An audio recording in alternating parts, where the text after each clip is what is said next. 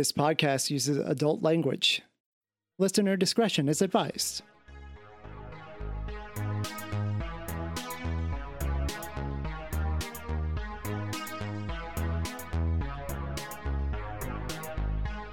This is Kevin.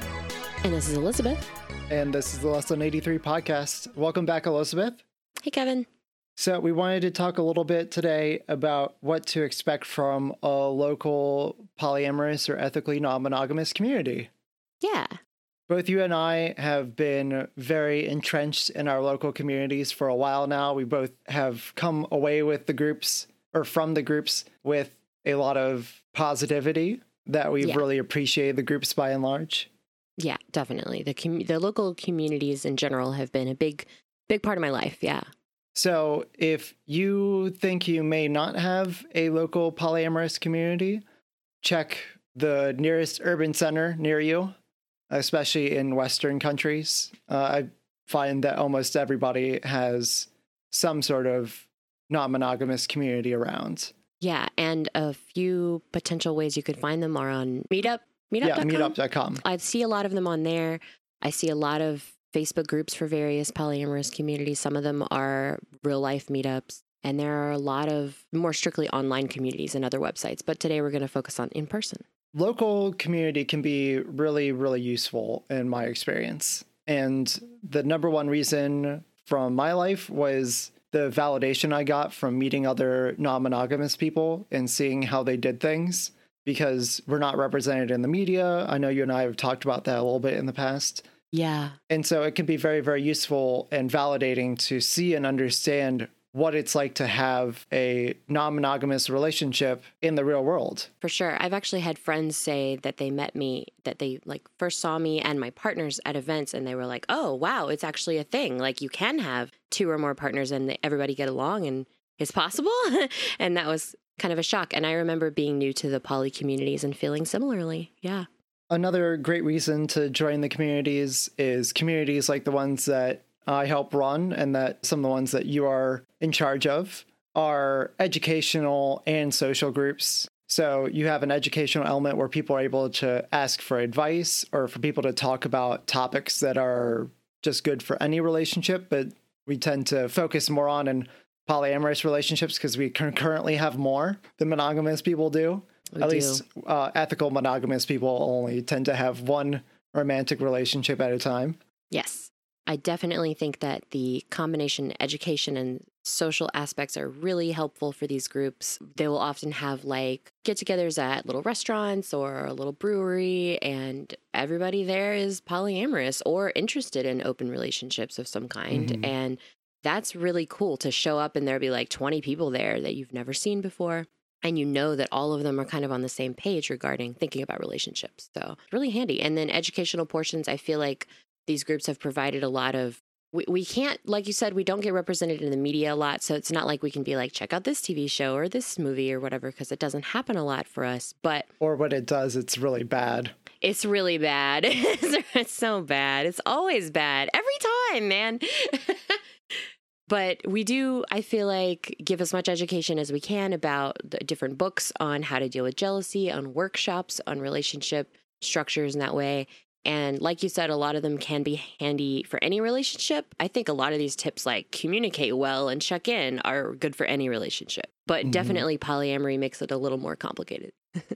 So we wanted to talk a little bit about some green flags and some red flags for what might be a sign that a community you're interested in being involved with will be an asset to you, or maybe is something that you might want to steer away from. Yes. So a green flag, the leadership greeting new members and, making a point to be approachable and people understanding that there is somebody to go to if you are having problems with somebody within the group. Yes. Feeling comfortable with leadership in general, I'd say. Yeah. And if you are somebody who's really nervous about coming to an event for your first time, both you and I agree that it's a great idea to message the group leadership and express your concerns. And they might even offer to ensure that you're welcomed and introduced to people. I know even though I'm a very overt and social person in a lot of circumstances, I hate going into a group of strangers completely. And so Sure. that would definitely make me feel a lot better. Yeah, we've talked about this a couple times together. Reaching out to the leadership of whatever event you're planning on going to and saying, hey, I'm new. Would you mind if I came and shook your hand? We're obviously talking about non-COVID times. Maybe introduce me to a couple people that have been around for a while. They'll usually say absolutely, if their leadership worth their salt, I would say. Also, another green flag would be a diverse set of leadership. So if the leaders look, behave, or have different ideas to each other, that can be a great asset and a great sign that the group is representational of lots of different people and viewpoints, but also will be accepting of lots of different people. I definitely agree. If it's, 3 straight white men up there, I might get a little nervous. But if you've got a mix of genders and races and, abilities, I feel like that's a good green flag for sure. And the last one that I had written down was opportunities for involvement. So it not being just a one man or one woman show or one person show, and for it to rather be something that is spread among other people, and that if you are so inclined to, are able to participate in a more direct way. Yeah. A lot of volunteer opportunities generally. I know the group that we're thinking of has Pride events every year. Mm-hmm. That's really cool because members can come and volunteer at the little poly booth. It's a really good way for them to be involved. Or they can take up like positions on the board if there is such a board, like for accounting or website management or what have you. Oh, and we were also going to talk about a zero tolerance policy type of thing. This kind of goes back to having a diverse leadership, I think, because if they don't at least make overt statements about diversity and having zero tolerance for bigotry and things like that, like the being open about it is the green flag for me. Like every group has its slight imbalances and can grow. But, if a group is like, we will not accept this, this, and this bigotry, that seems like a green flag for me. So I'm just going to read off the one for the local group. It says, there will be zero tolerance for demeaning comments, harassment, abuse, or outing. This includes, but is not limited to, negative or derogatory comments regarding race, class, religion, sexuality, disability, and mental health. Organization leaders reserve the right to ban you indefinitely. I think that's reasonable. Yeah. And having the rules be very, very clear cut and evenly enforced wherever practicable, I think is really, really important as well. And so to have something very, very clearly, having a cutout for a lot of spaces is really important. And I was a leader in the group when we adopted that leadership or that set of rules. And that was brought in because a co-leader was like, hey, we're missing some stuff and I'd like to add it. And I was like, excellent. Glad you're here. Glad you're contributing to this, because I just wouldn't have thought that it was that important to have rules like that. And they had told me that it was really important and something that someone like themselves would feel more comfortable coming into a group if it was present. Yeah, I feel that way too. So it's been good. Now we can kind of pivot over towards red flags now. Yeah. Obviously, some of the clear-cut ones would be bashing monogamous people. Just because you're polyamorous and you don't agree with something about the institution of monogamy or marriage or any number of other parts of monogamous culture, that doesn't give you a right to bash monogamy as a whole or monogamous people. Very true. Being dismissive of group members or their concerns, I think it's a big deal and a big red flag. Yeah, you mean of leadership? Mm-hmm. Or just kind of the members in general? I've never really seen that kind of negativity in general, but... Yeah, I mean, if it's happening in front of the leaders and they're not doing anything, then I might be more concerned because, every group's going to have somebody that's not well suited for being a generous human being. Yeah, I like that. You're a generous human being, Kevin. Thank you, Elizabeth. You as well. Thank you. Other red flags that we wanted to make sure we cover: propensity to date people within the group and use their power as a tool from group leadership. Overt unicorn hunting, I find to be a big red flag. If it's all just a whole bunch of couples using the group as a meat market, then it might not feel like a safe place for a lot of the people I would want to hang out with. No. Yeah. And I think you and I have seen that primarily as reported by other groups in other states Mm-hmm. that we haven't had in-person contact with, because I've been lucky in the local communities to arrive and never see any kind of overt unicorn hunting, thank goodness. But it apparently happens in some groups, and that is not healthy. And the flip side to the last green flag we had, having non-inclusive or vague rules Oh, yeah. that seem to be applied Yeah. not consistently. No. So those are all some great things. I think a little bit of background as to why we wanted to talk about this. In the lead up to releasing the podcast, I went on and asked the polyamorous subreddit what their experience with their local community was. And a surprising number of people expressed a lot of dissatisfaction or a lot of frustration with their group. And I was really sad by that because That is sad. I've almost exclusively had positive experiences in my local community. Yeah. Obviously, I'm one of the people that help run it, and so maybe I'm biased. My recommendation to people, if you come up and you find that there isn't a group that really fits with you, or that there's no group existing yet, or you feel like the group that is in charge in a way that you feel like is responsible, please start your own thing. That's what I did Yeah. like 8 years ago. And it's been a real blessing and useful community for people to be able to rely on. Yeah, it has been. I can say that for sure. I've had mostly positive experiences too. Honestly, I can't even think of one like with the group that you're talking about, your group, that's been negative. So good job. It's not just me. I I have know. an awesome team of co-leaders. I want to take all the credit for something that's definitely a group effort. Yeah. Polyamory, right? Hashtag polyamory. Of course it's a group effort. Of course, it's a group effort. Got to have a committee. Yeah, those are some good red flags and green flags. Yeah, it's sad when I hear about people having negative experiences in their local communities, but it is totally possible to create your own, especially these days. I feel like starting it online would almost be easier, and then transitioning post-COVID into maybe in person as well. But like, Yeah. there are a lot of groups. Not all of them are as welcoming, I guess. Yeah.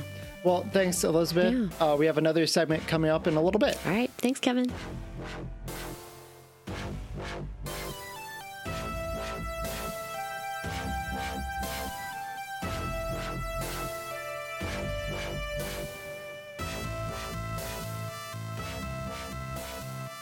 All right. Hello, everybody. This is Elizabeth of the Less Than 83 podcast. I do not have Kevin, my co-host, here with me today because I am doing a one-on-one interview with Ken, who is in the local polyamorous community as well and is, in fact, my boyfriend. So this will be an interesting little spin on that. Hi, Ken. Hey, Hey. how you doing? Good.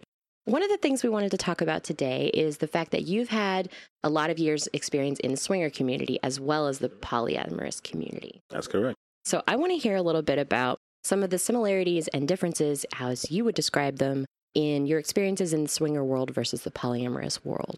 Cool. First off, as my girlfriend said, I'm Ken. Hello. I'm a 35-year-old polyamorous black man who's bi. I've been swinging since I was pretty young, in my early 20s, about 23 is when I first started. And I have been polyamorous, I'll say, for the last 5 or 6 years of my life. They're very similar in a way. As far as pros, you get to meet a bunch of really cool people. I've met people I've been friends with for years in both places. And I learn a lot. I learned a lot from people about other ways to have relationships, how deep and powerful things can be with someone where you don't have to complete their everything. And then in swinging, it's a lot more like a catch and go, stop and go fun. You know, you meet somebody, hopefully you continue to catch up with each other over time. Maybe you don't. It's kind of a sometimes one and done situation. As far as cons, I'll say, when it comes to swinging, that is one of the things. You really don't get to meet people and be around them as long as you'd like to. Friendships are possible, but anything further into that friendship like you would with a poly relationship seems like it's not something that is okay or a commonplace thing in a swing community. We tend to just, bump the uglies and run. You want to actually just kind of, it's more about a party, and it's very fast paced. That's very different from what I've experienced as far as poly is concerned. when it comes to polyamorous relationships I've had, they've grown and they've changed. I've had relationships where we're just friends with benefits all the way up to full blown, let's get collared, and some people I know get married through it. So it's definitely, the biggest difference is being able to run back to a very specific person in your life or specific people in your life that you can continue to grow with a relationship. Whereas swinging, it seems like that's not frowned upon, but not very common. Can I ask you about, not that you're like not in the swinger community anymore, but it seems like you know more people who are polyamorous these days and tend to run in those circles a little more. Can I ask about what your transition-ish was like, kind of discovering the poly community, or the differences, or what led you into that? When I actually met someone I was comfortable being poly with, I was actually at a swingers event. And there is quite a bit of overlap in those communities, actually. Very often you'll see, obviously, people who are polyamorous and they want to meet other likely play partners or other open-minded people that they can probably get along with on many other levels. I mean, it could be sexual, it could be y'all shoot guns together. There's all kinds of overlap there. So I had went to a kink event and I met someone there, and we ended up just not doing anything, but just talking. And the next time we saw each other, we just talked some more, and we're like, hey, we're just never gonna really do a play thing. Maybe you're cool. Maybe you just want to get to know me, which is super different from anything I've encountered when swinging before. And then over time, we kept hanging out until we developed a really strong relationship, really strong bond. And, I still went to parties. So did they. They still saw people. And then, later I asked about a relationship, and they explained to me they were polyamorous. And I'm like, what does that exact mean? I thought we were all just having fun. And they're like, no, that is exactly what that is. But you can also have a deep, meaningful relationship with me while still being married, while meeting other people, if you like. I like that. And before we started recording, we were talking a little bit about the classic definitions, I guess, of polyamory versus swinging, and how maybe those terms have evolved to encompass more in some ways. So let's talk about that real quick. On this podcast, we tend to use the definition of polyamory as being, many loves, the Greek and Latin root of multiple potentially romantic dynamics. But you and I were talking about how that's not always the case. Yes. It seems like both swinging and polyamory, the words have just evolved beyond what they originally were. Just as a definition you said about polyamory, swinging was the idea of you, your spouse, and another couple swapping partners. That was all. There was not a lot of additional fun in there, or there's no idea of you getting a unicorn, or of cuckolding, or some people call it BBC lifestyle. A lot of those things were add-ons. You can also be a single person and be in swinging, when that's completely antithetical to the original termage. So it seems like the swinging as it was has evolved into something completely different. And also the word poly, people tend to use it as a catch-all term for different types of relationships, which seems to make more sense to me in a way. But you can be polyamorous in a way where everybody knows each other and everybody's comfortable and can call each other, and your boyfriend can call your husband to help with his car, and often that everybody is together. Sometimes there's entire convents and everybody takes care of the kids. I'm sure you guys have talked about this in other podcasts, but definitely the idea of having just you and the other person in a very close relationship has evolved to having friends with benefits, or fuck buddies is a good term, or just relationships where you guys would do, I'll say, kinky stuff with each other, but you're not in a romantic relationship. So, as those terms have evolved, it makes it seem that there's even more overlap with the poly and swinging communities than there ever had been. Yeah, that's probably true. I mean, you and I met at a sexy party a few years ago and developed a relationship from there eventually. And I think that that's one of the beautiful possibilities about these communities and the overlap between those communities. But yeah, I have noticed that polyamory can involve, like in my own life, relationships that are strictly kink oriented, relationships that are strictly physical, or relationships that are, sexual and all of the above. So things have kind of become more of a catch-all phrase, I guess. Yeah, it seems that, if anything, it's an easier way that people can look to get into these communities, where I imagine sometimes if there feels like there's too many rules and boxes that you have to check off to get in, then it may deter people. But of course, once they get in and start learning more about consent and how to meet people and how to engage with folks in these communities, I think, you get more specialized, but initially those catch-all terms may be a way to get more people more interested when they think that they wouldn't be able to before. Ooh, that actually reminds me of some of the like bisexual versus pansexual discourse a little bit, because like some of these terms can be good kind of beginning introductory, maybe catch-all terms for people to be like, okay, I'm bi, that makes sense. And then a few years later they go, wait a minute, is it more complicated than that?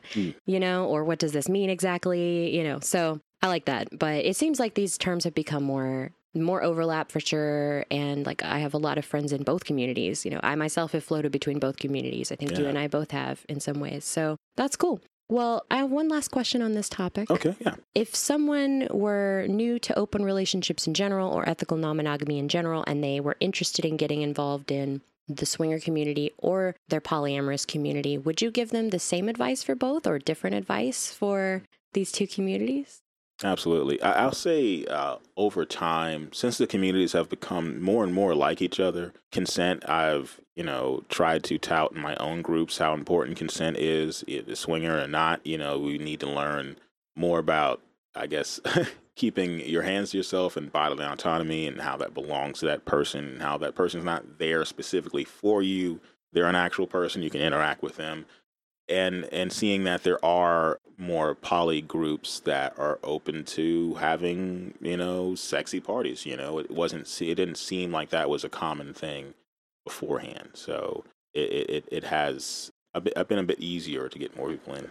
Yeah. And so once again, the consent, and then I would probably go and explain how to communicate with people, definitely get into different groups that swinger people and poly people are part of. I wouldn't aim for the gigantic SLS, AFF websites.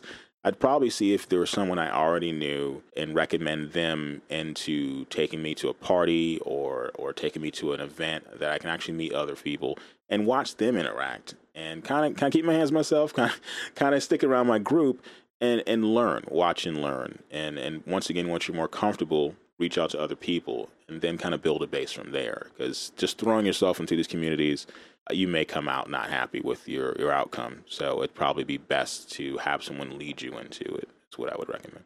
I like that. I often recommend similar advice for other communities. So I like that. And actually, I realized we got through this whole swinging and poly segment without even mentioning what I wanted to bring up, which was why you started your swinger group. Okay, yeah. I want to hear a little bit about that, if you don't mind. Cool. Well, so it's a little complicated, but I will give you the short package version. But I will say in the swinging community initially, maybe years ago, things I assume are a little bit different now. It was much harder for me as a black man who was married to a white woman to get into certain groups. It didn't seem the same way when I was in poly groups. There was already an internet presence that I could kind of talk to a centralized group and get in, and people get to know me better. But unfortunately, it's not a lot of central groups in swinging, especially in this area anymore. And it does happen to feel like in order to be accepted, you're going to have to create your own separate things. So that's what I did. I had a group a long time ago. It was called BWL, which is Black, White, Latino. Wow. Yeah, it was strictly because I wanted everybody of different race. I didn't want hey, interracial couples only. What I really wanted was people of different races and different creeds to kind of get together. We don't usually get into politics in my group. We try to make sure people aren't after each other's throats, but the main part is consent, respect, and talking to each other. And then over time, we end up, I feel like that's the way to defeat racism is, oh yeah, I have friends right there and I play with his wife. I know who that is, and we're going to be better off because of it. But the group that I created is very multicultural, very multi-ethnic, and it seems to be better that way for us because we don't have to worry about am I even attractive to said person in this group, because that part is really important in swinging is confidence. And if you walk in there and you feel like just your skin is unattractive, it's never a great thing, never a great party. It's never, you're looking for that one person who's okay, who thinks you're human, whereas in my group, you just come hang out, you talk to people, and it doesn't matter. No one's looking at you going, I'm not sure if this person is the color that I want to play with. They just want to know about you and your personality. And if that matches, then we're good to go. So that was one of the main reasons why I got my group together. And once again, it's a centralized thing. Swinging lacks that. Virtually no place really can go and meet other swingers very easily and feel like you're safe and comfortable there. Very good point. Yeah, almost all the swinger events I've been to have been at big hotels. So, yeah, or, house parties and whatnot. So, and you don't always know everybody, usually. So I like the idea of like a group that is like mixed creeds and races and faiths probably, and yes, politics and all trying to be friends and have sexy times together and get to know each other as real people. I like that. Cool. Well, thank you so much. We're going to touch back on a couple of these topics in a later segment, but we're going to wrap this up for now. Thank you, Ken, for coming on my podcast. And I'm excited to put these out. So cool. The best way that you can help Lesson 83 is to share our podcast with your friends. Sharing is caring. This episode was edited by Jackson Menton. Music by Antilude, and logo design by Carmen Bolding.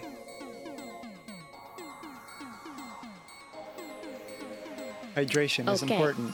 Nom nom. Is that better?